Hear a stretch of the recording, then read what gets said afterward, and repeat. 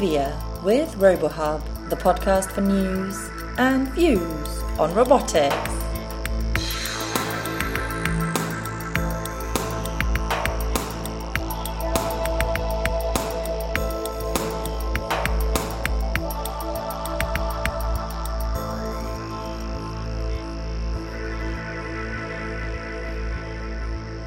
Hi and welcome to the RoboHub podcast. In today's episode, we'll be hearing more about how one company is trying to support warehouse workers and speed up deliveries of goods. In a world where consumers expect seamless, fast home delivery, where you order something online and expect it on your doorstep the next or even the same day, quick order fulfillment is crucial. inVia Robotics has developed a warehouse automation solution designed to eliminate the need for human workers to find and pick products individually. The company's mission is to help workers package diverse sets of products quickly and efficiently. Our interviewer Lauren spoke with Dr. Rand Voorhees, co-founder and CTO of inVia Robotics. He leads the engineering team that develops the software for their systems of autonomous mobile warehouse robots. They talked about inVia's robots, how they pick and deliver boxes or totes of products to and from human workers, and how their activities are optimized. Hello, welcome to RoboHub. May I ask you to introduce yourself? Sure, my name is Rand Voorhees. I'm the CTO of inVia Robotics. Can you tell me a little bit about what inVia does? Sure, yeah. So inVia does warehouse automation. So kind of the story here is that a number of years ago, my co-founders and I were trying to figure out what we wanted to do. We knew we wanted to start a robotics company. We all came out of a great robotics lab at USC, and we knew we wanted to build a robotics company. And so we were kind of looking around at the markets, trying to figure out where's there a good market in robotics. And so our thoughts initially went to, okay, let's try to help people. And so we started looking at the elder care market. And we had read this one statistic that in Japan, adult diapers were beginning to outsell infant diapers. It's like, wow. There's going to be a huge market for this. There's going to be a lot of people who need a lot of care. Let's see if we can solve this with robotics.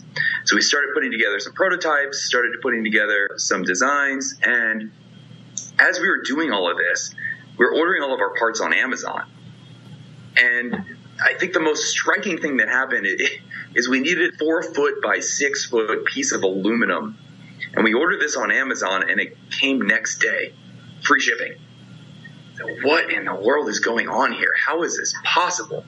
And so we started looking at the logistics market and started really looking at the numbers. And at the time, Amazon was really supporting a lot of their business with some of their online web stuff, AWS and everything. But a lot of people were having a lot of trouble with what is now the monster of e-commerce. And we started looking and researching, and the assisted living market didn't work out for a number of reasons, which we can talk about later. But we realized that there was just a huge opportunity in logistics and e-commerce in particular. And really what's been going on is that in the old days, what you would have is distribution centers where, Walmart or Target or whoever has a huge distribution center where what they're doing is they're stocking their stores. And so you would have a person with a forklift certification moving maybe $50,000 of product across the warehouse on a pallet in one trip. And what's happening now is instead of shipping a pallet of toothpaste or whatever, they're shipping one tube of toothpaste with one tube of chapstick and one pair of sunglasses. And so the access pattern for goods in a warehouse is becoming just brutal. And so before, where one person was making one trip across the warehouse with, $50,000 of product on a single pallet, now that person is having to random access all of the product in that warehouse, and it's really, really inefficient.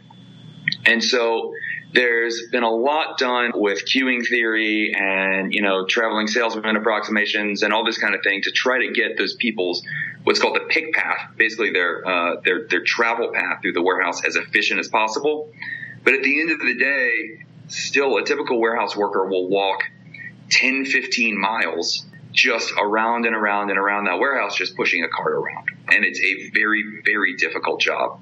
So we figured that one of the problems with the assisted living market is that human eyes and hands and frontal lobes are very difficult to replicate with robots right now. The perception and the manipulation that's required to do things inside of a house is a very, very tough problem. It's absolutely possible, but it's not right now really possible to do it and make economic sense.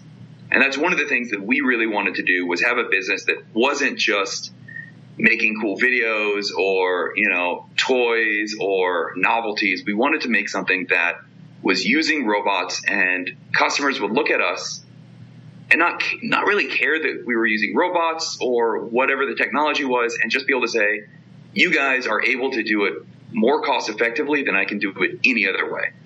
And so when it comes down to it, feet aren't that efficient, but wheels really are. So we started designing a robot from the ground up.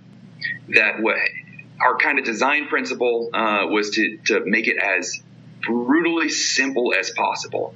So as few degrees of freedom as possible, and make it as inaccurately as we could. Because we knew that if we could have very few degrees of freedom, the motion control would be very easy, the number of actuators would be low. And if we could make it very inaccurately, then we wouldn't be bound to some, super high precision manufacturers. We could just kind of farm out all of the fab work to just anybody around us and do the assembly and then fix everything in software. So that's been kind of our mantra so far. So the product that we build is a robot, very, very simple looking robot, nothing fancy, that has 2 drive wheels, a Z axis, and 1 arm axis with suction cups. And so the robot cruises around the warehouse, will find boxes corresponding to orders that have been placed, and grab those boxes and bring them up to a pick station where a person will then use their hands and their eyes and their frontal lobes to identify the objects that need to be grabbed,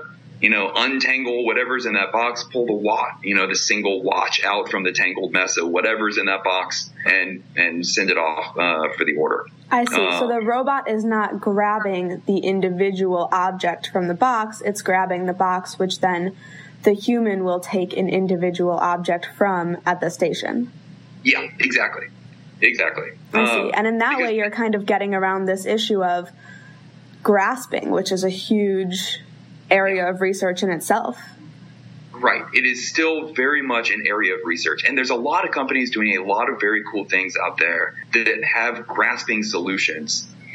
The issue was that we wanted to have a solution that hit the largest part of the market with as little research necessary. And really, we did time studies, and the majority of the time was spent just a person walking from point A to point B. So what we're doing is eliminating that part and using people for what they're really, really, really good at, which is, fine manipulation and identification and defect detection and all that. Another kind of interesting thing about the business that we learned very, very early on is that we really can't be just a robotics company. There are just so many cases of companies who tried to make very, very cool robots. And, the plan was like, okay, we'll make a really cool robot. And then that's step 1. Step 3 is an app ecosystem will evolve. And, just like cell phones, right? Just do like the Steve Jobs thing, but for robots. And then, all of these app developers will come along and make all of these cool apps. And then people will just buy our robots like crazy. It'll be great. But there's never really any step 2 there. And step 2 is really the hard part.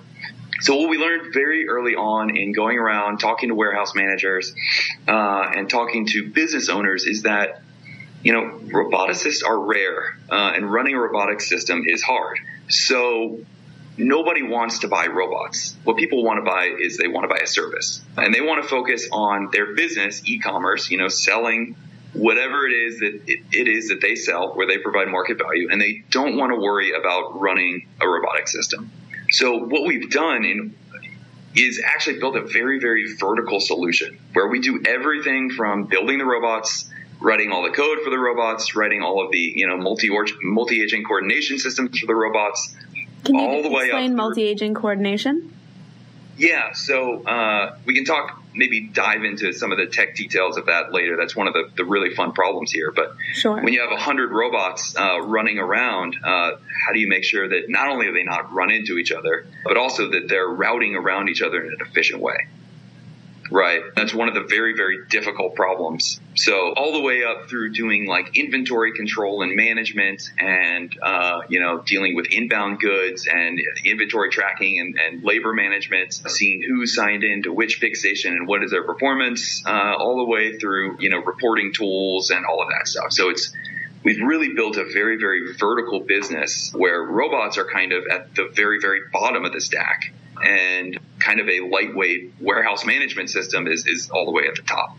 Mm-hmm. And we do everything in between. So can you tell me a little bit about what happens when the person and the robot are interacting? Does the robot simply bring the box to the table and place it down? Is there some sort of social interaction happening?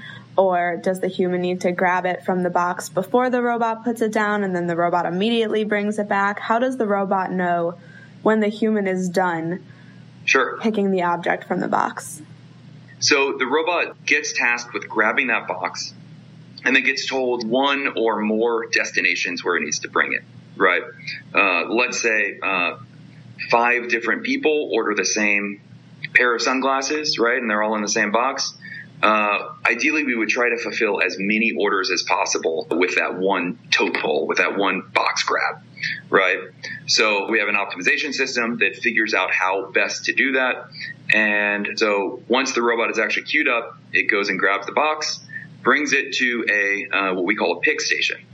And at that pick station, we have our own UI that will say, Robot 72 has just arrived and has sunglasses. Please pick 5 of them and put them into order 1, order 7, order 9, order 32, and order 78. And then they will have a scan gun, usually like a wrist-mounted, we call them the Spider-Man gun, where they scan the item. If it has a barcode on it, they can scan the tote that the robot brought and then scan the destination order totes. And the system knows that once they've scanned the final destination order tote, that the robot can then take off and go. I see. So in addition to programming what the robots should do, you guys also coordinate which orders should be filled at which times to make each box pull more efficient.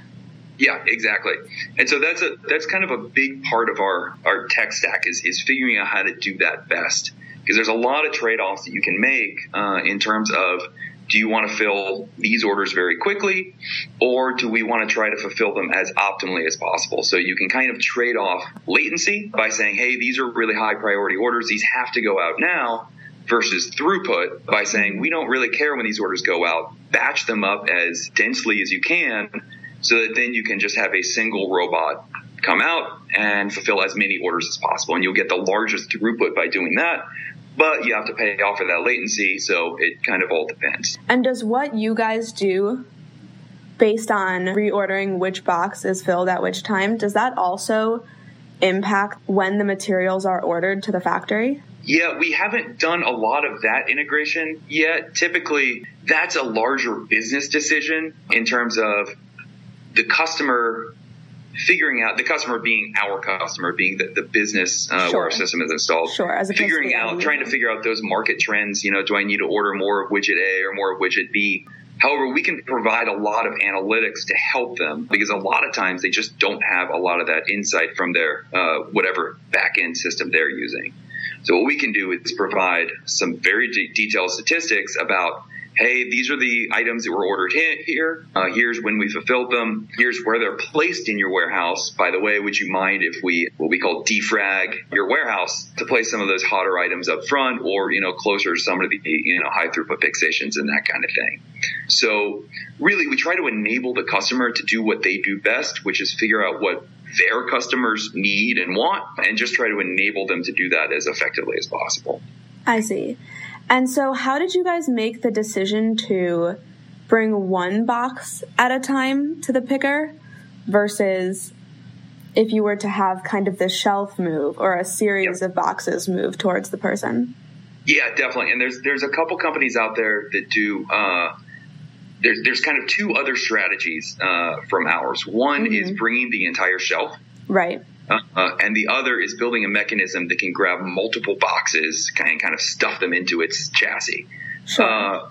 So moving the entire shelf has a number of disadvantages. Namely, those shelves are heavy.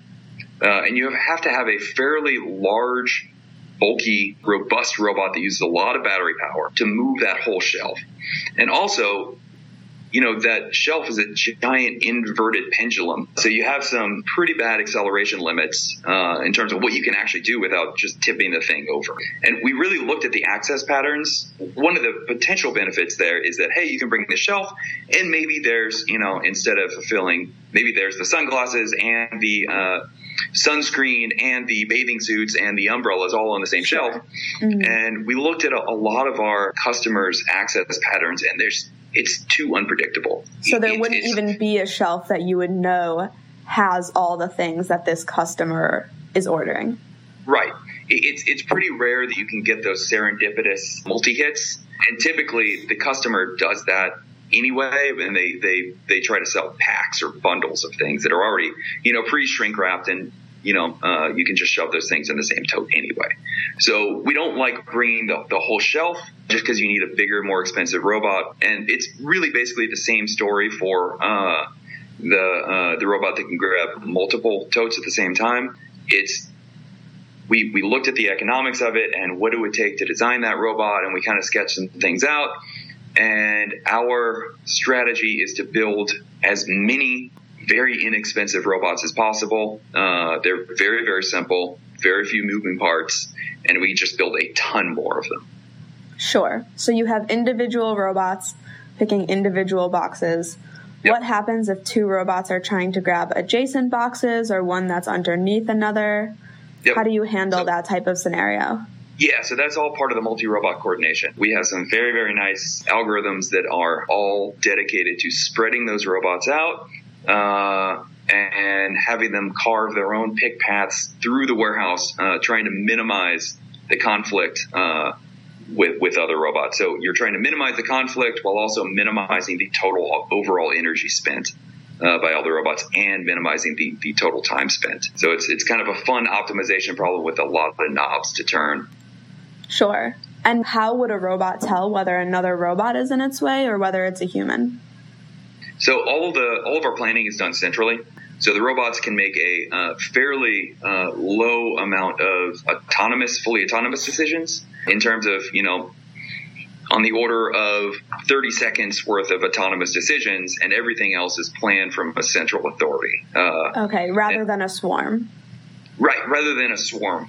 There's some very cool swarming algorithms out there, but it's very difficult to get guarantees out of them. Whereas with a centralized planning authority, the downside is that it's a single point of failure, but that really hasn't been much of a downside for us. Redundant servers and backup databases and, things are pretty reliable these days, so that really just hasn't been a problem. And it really pays off being able to centrally coordinate those things very, very tightly. Sure. It's pretty amazing to stand at the crossroads in a warehouse and you just see robots zooming by, interleaving with each other as the optimizer figures out the optimal wait times for everybody. It's very, very cool to see. Yeah, I imagine. So what are some of the challenges that you guys are facing right now? Sure. There's a lot of challenges, just kind of the more mundane challenges, which are integrating with a variety of customers. And so we've had to build a kind of a warehouse management system translation layer that is a kind of pluggable interface that can really talk to any WMS out there over a variety of protocols and translation systems and whatever. WMS is? A warehouse management system. Okay. When we deploy at a customer, they have some existing piece of software that's managing all of their individual pickers and the products and the orders and all that stuff. And that's typically called a WMS, warehouse management system. And so in a typical install, we sort of slave onto that system. So they will drop orders into our system, and then we will send them updates. What we've done, if there's any problems, if there's, missing items or damaged, pickers report damaged items or, whatever, just streaming all those updates out. And getting into this business, you would think that, there's probably a couple key players from Microsoft and maybe Oracle, and, there's probably not too many of these things out there. That is not the case. There are just a ton of different WMS providers. And even within different installs, they're all basically unique. So there's just a huge heterogeneous pool of software out there that we have to interface with. So we've had to build this kind of plug-and-play translation system to talk to all of our customer systems. Sure, because otherwise the customer has to kind of define this from scratch, define the WMS from scratch. Okay. Right. And kind of our whole ethos is very, very quick turnaround deployments. So there's existing warehouse automation software and hardware out there, but typically it's, 12 months and $1 million to get it installed. And so we try to have much, much, much faster turnaround, both from the infrastructure required, which we try to make basically nothing. We require some fiducial stickers dropped on your shelves, annotating your totes, and then the software setup, we try to make as easy as possible with this kind of pluggable layer. And how do you make it pluggable? Can you tell me a little bit about that? Sure. Yeah. So by architecting this thing in layers so that we have a library of different connection protocols. So whether that's FTP or SOAP or REST or direct database or whatever, all translates it into an intermediate format. And then we have a number of translators where you can specify, okay, this field in your database corresponds to this field in the intermediate translation layer. So really making it as simple and straightforward as possible to just get the data in and out. So that's kind of on the upper end of the system, but there's a lot of challenges in between. One very interesting one is actually networking is super hard. And you would think these days, like, okay, yeah, it's no problem. Get a wireless access point and stream some TCP data or HTTP or whatever. And you just wouldn't believe how challenging networking in a warehouse environment can be. So we've had to learn a whole lot about building robust communication protocols between the robots and the centralized systems. And we had to learn a lot of very difficult lessons in how to do that right. Can you tell me one of those lessons? Sure. Yeah, definitely. The biggest lesson is don't rely on TCP. Don't rely on anything that requires an answer back. If you have to say something, shout it and shout it over and over and over again. So UDP streams work very, very well, and make sure that you have no brittleness in your communication protocols. So if you need to talk to a robot, just constantly stream what the latest thing that it needs to be doing is. Have it stream back its telemetry and what it thinks it's doing right now. Sure. So at any given moment, the centralized system is saying to all robots on the floor what they should all be doing. Right. And these robots are saying back, okay, this is what I'm doing. Right. And so we had started out with a kind of very simple but brittle TCP connection layer where, the centralized system would say, Robot 1, can you please do this? We'll wait for a response until I tell you to do something else. And that response would never come back. So TCP is really not great for Wi-Fi and really not great for high-performance robotic systems. So this is actually a lesson that was learned by Google in developing their new HTTP 3 protocols. I don't know if you've seen anything about that, but coming soon, Google has developed Quick, which is basically you can think of it as a userland TCP implementation. But basically they've re-implemented a full TCP-ish connection protocol on top of UDP. And they've done that because they get a lot more control and a lot more knobs to turn to make sure that those messages are reliable and very, very efficient. And so we've sort of done the same thing. Unfortunately, there's no good open source quick implementations out there. So we've just had to roll our own super custom implementation. Great. Thank you. Closing up, can you tell me what your advice would be for a young roboticist looking to become an entrepreneur? What are your thoughts? Sure. Yeah. Definitely go for it. Learn as much as you can. There's a lot of really cool stuff coming out, and it's getting easier and easier and easier to build robots. So build some robots, try some things, learn as much as you can, take those Udacity courses. And the biggest thing I would say to do that you don't really see a lot of people doing is try to get a robot that runs every single day. Because getting a robot that runs and you make some cool videos and then it gets, shoved in a shoebox and put in your closet, that's easy. Having something that runs around your house and does something every single day, you will learn a lot. And try to treat that thing try to set up an SLA for yourself, service level agreement, and tell yourself that robot's going to run 99.99% of the day.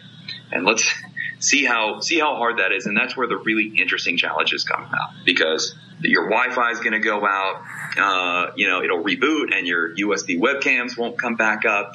All of the difficult things is where that challenge really lies. But beyond that, just get out there and learn. There's so much cool stuff happening, and there's so many amazing opportunities to learn, and cool Jupyter notebooks and online courses. So, it's a great time to be learning robotics. Great. Thank you very much. Cool. Thank you so much.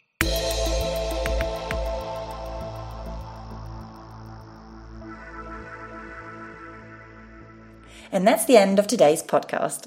Visit us at robohub.org/podcast for lots more content. And if you enjoy listening to our podcasts, why not consider supporting us by becoming a patron? The RoboHub podcast is and will, of course, always be free. But as a podcast entirely run by volunteers, we rely on support from our listeners to enable us to keep bringing you the latest from robotics labs and conferences such as ICRAS and IROS. So if you can spare a few dollars a month to support our work, please go to robohub.org/podcast and learn more about becoming a patron. And you can catch us again with a brand new episode in 2 weeks' time. Until then, goodbye.